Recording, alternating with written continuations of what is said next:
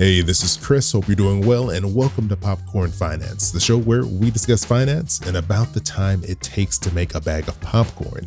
Last week, I answered a question from a listener all about moving an annuity into a 401k plan.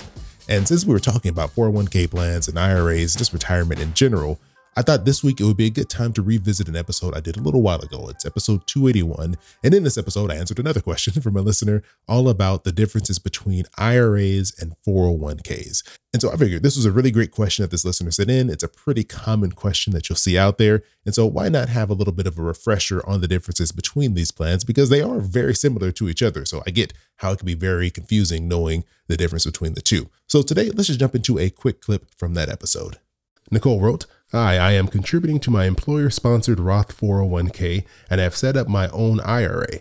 I know there are contribution maximums for these types of accounts, but I'm not sure how they differ. Are these two different types of accounts with separate contribution maximums, or do I have to consider them together? Thanks." Well, thanks, Nicole, for writing in. And this is a great question, and one I don't think I've answered before here on the podcast. I did actually cover 401ks in depth back in episode 203 when I went back and did a little bit of research to see what I've actually talked about here on the podcast, but I've never compared an IRA to a 401k. So I think the best way to start is just, what are these accounts? IRAs, 401ks, what are these things about? So these are special accounts that are designed specifically for retirement. There are actually accounts called brokerage accounts, which I'm sure you've probably heard me mention here before on the podcast. And these brokerage accounts are made for holding the investments that you buy. But all activity in these accounts are subject to tax.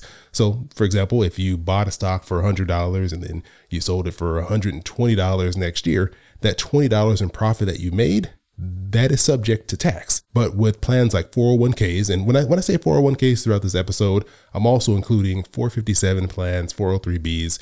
They all work pretty similar to each other. So these 401k plans and IRAs, their main benefit is that they help shield your money from taxation. So since I'm already talking about the similarities between these plans, let's just go through all the things that are similar between 401ks and IRAs. So as I mentioned, special tax treatment. There's two big categories for IRAs and 401ks. There's your traditional and there's your Roth. Whichever option you choose, they have special tax benefits that allow you to forego paying some type of tax. With the traditional version of these plans, you get tax savings right up front. You get to put money into the plan, and that money you put in gets to be excluded from your tax returns, and you get a nice tax savings right up front, but you will pay taxes on that money when you pull it out. With a Roth version of a 401k or IRA, you pay taxes right now. So whatever money you put in, you've already been assessed taxes in that year. But the great benefit is when you pull that money out, you'll pay no taxes at all. So there's this really nice tax incentive for using these types of plans. The other thing that's similar between these two types of retirement accounts is that you need to have income in order to contribute to these plans. So this is one of the main reasons that like your 10-year-old can't open up an IRA and contribute money into the plan in most cases, because they don't have a job. So you can't just give them money and they put it into the plan. That's not how it works. The IRS requires that the money that goes into these plans is from earned income and would be something that you would potentially report on a tax return. And the last similarity that I'll jump into here is that there are limits on when you can withdraw money from both of these plans.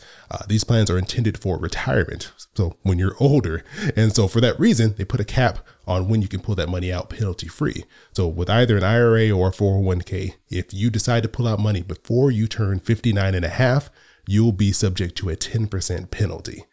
And there are ways to get around this. We don't really have time to dive into it in this episode, but let me know. Send me an email if you want me to dive more into the penalty exceptions that exist out there for these plans. But with these plans, you need to be older than 59 and a half in order to take that money out penalty free. So those are some of the major similarities between an IRA and a 401k. After a quick break, I'm going to dive into some of the differences and get into some of the specifics of the question that Nicole sent in.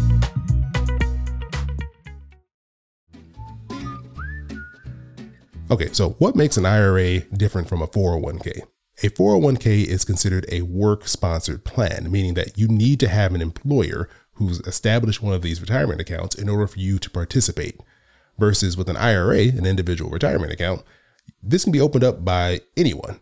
You can do it at any time, any place you choose. And because it's not tied to an employer, you can use the same account regardless of who you work for or how many times you change jobs. You can change jobs 20 times and just keep that same IRA with you.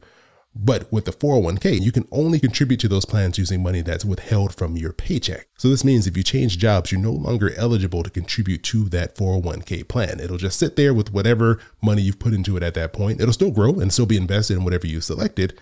You just can't add any new funds to that account. So after your working career, you could in theory have, 7, 8, 9 401k plans, depending on how many times you've changed jobs. The next big difference between these two types of plans are contribution limits. IRAs definitely have much smaller contribution limits. For 2022, the contribution limit is $6,000, whereas for a 401k, it's $20,500. So you can do an additional $14,500 into these plans, which is, it's a significant difference. And this ties directly into Nicole's question, because these limits, although they are very different from each other, they do operate separately from each other. So if you have an IRA and a 401k plan, you can contribute in 2022 a total of $26,500. It doesn't matter that what you're contributing to one or the other, they keep track of those limits completely separate from each other. But do keep in mind though, if you have more than one IRA and you're contributing to both of them, the limit is still $6,000. You can't double up that number. You can't, just because you have two IRAs, you can't contribute $12,000. It's a total of $6,000 and the IRS will be keeping track of it. So they will let you know if you put in more money than you should. Yeah, boy, keep it poppin' like Mary Poppins.